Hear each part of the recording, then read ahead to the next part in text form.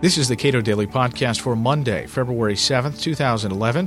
I'm Caleb Brown. The Patriot Act is quietly moving toward a temporary renewal with many troubling provisions intact.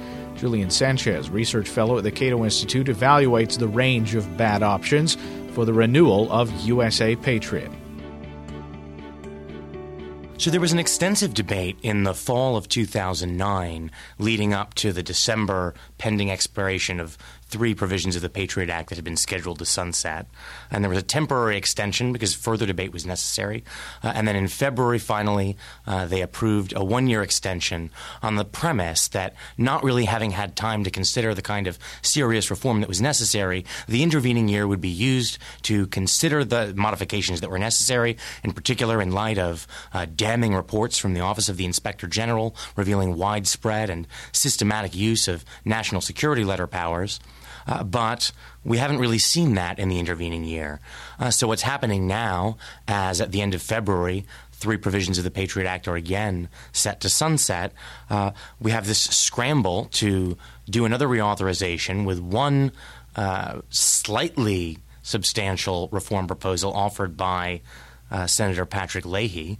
But at a meeting last week of the Senate Judiciary Committee, Senator Dianne Feinstein, who chairs the Senate's Intelligence Committee, has said, well, no, there's a time crunch now because we only have until the end of February before these provisions are set to expire.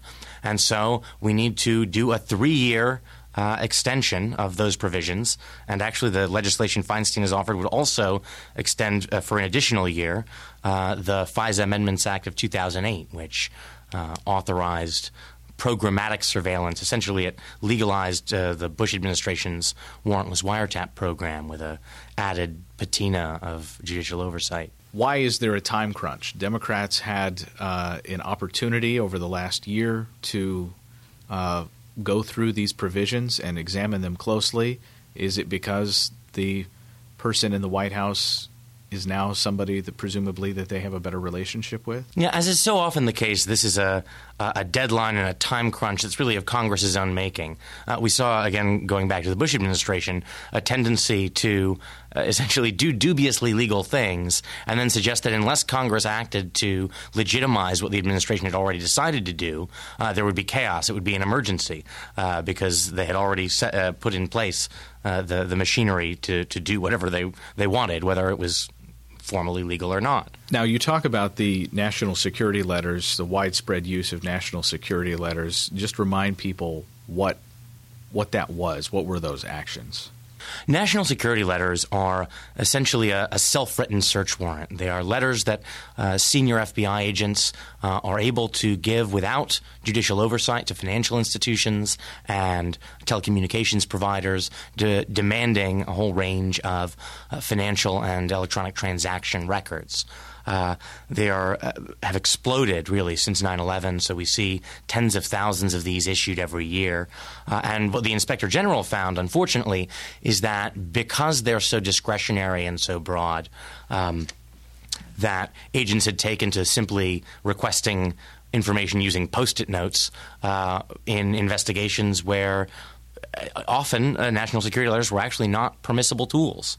And a more recent report from the Electronic Frontier Foundation analyzed about 800 reports to the Intelligence Oversight Board between 2001 and 2008 of potential intelligence violations, violations of either the law or of internal guidelines.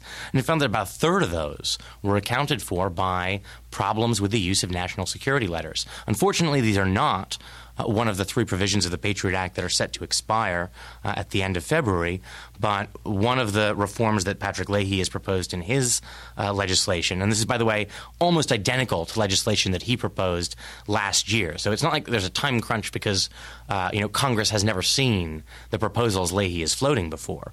It's the same proposals he proposed last year, and one of the things he wants to do is add a sunset so that at the end of 3 years, there's a requirement to really take a look at how national security letters have been used and whether they really are as necessary as the FBI has always claimed.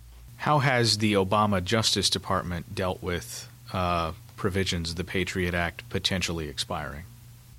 So the administration's official stance has always been one that I think is actually quite reasonable, that the three provisions of the Patriot Act that are set to sunset, and that's Section 215 business records orders, lone wolf authority to surveil non-Americans in the U.S. Who are not necessarily linked to a foreign terror group, and roving wiretaps that allow a wiretap to follow a target from phone to phone and online account to online account, that it wants these renewed, but that it's open to civil liberties modifications. While it says this, however, what we saw last time around was that when legislation was offered containing any kind of civil liberties safeguard, it wouldn't publicly take a stance against them, but the Justice Department would basically launder amendments stripping away those new safeguards through Republicans. So you saw Jeff Sessions, Republican senator, introducing language written by Obama's Justice Department, removing civil liberties safeguards, even while the Obama administration was officially taking no position on them and expressing its openness to these kinds of modifications. What is likely to happen with these renewals in the next weeks or months? So we are very close to the sunset of these three expiring provisions. It seems almost inevitable that they're going to be renewed in some form or another. Ideally, they'd be renewed in a form that creates some additional safeguards, as Leahy had proposed. A second best would be to do a short-term renewal for a few weeks or months, perhaps, so that there would be more leisure to debate the kinds of reforms that are necessary. What I think we don't want to see is the kind of thing Mike Rogers has proposed. He's a new chair of the House Intelligence Committee, which is a one-year reauthorization, again, that puts the debate about the Patriot Act and national security in the middle of a presidential election year.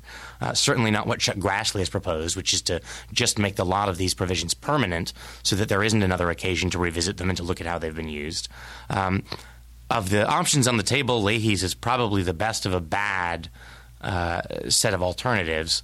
If it seemed like there was some kind of will to say, no, we really need to debate this stuff and actually fixing the problems that we've seen with expanded surveillance authorities is really actually even more important than making sure that these particular authorities remain in place without interruption, then we might actually see some willingness to take this issue up and give it the serious scrutiny it deserves. But this is one of those unfortunate situations where Republicans and Democrats generally agree.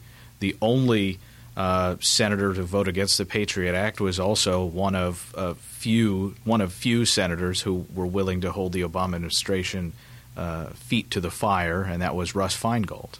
Yeah, unfortunately, we no longer have Russ Feingold, who last year proposed the only really substantive intelligence reform that would take a serious look at those authorities and really sort of overhaul them to better protect civil liberties.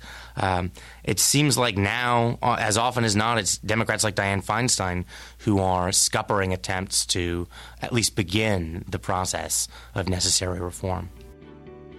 Julian Sanchez is a research fellow at the Cato Institute. You can read more on civil liberties and intelligence gathering at cato.org.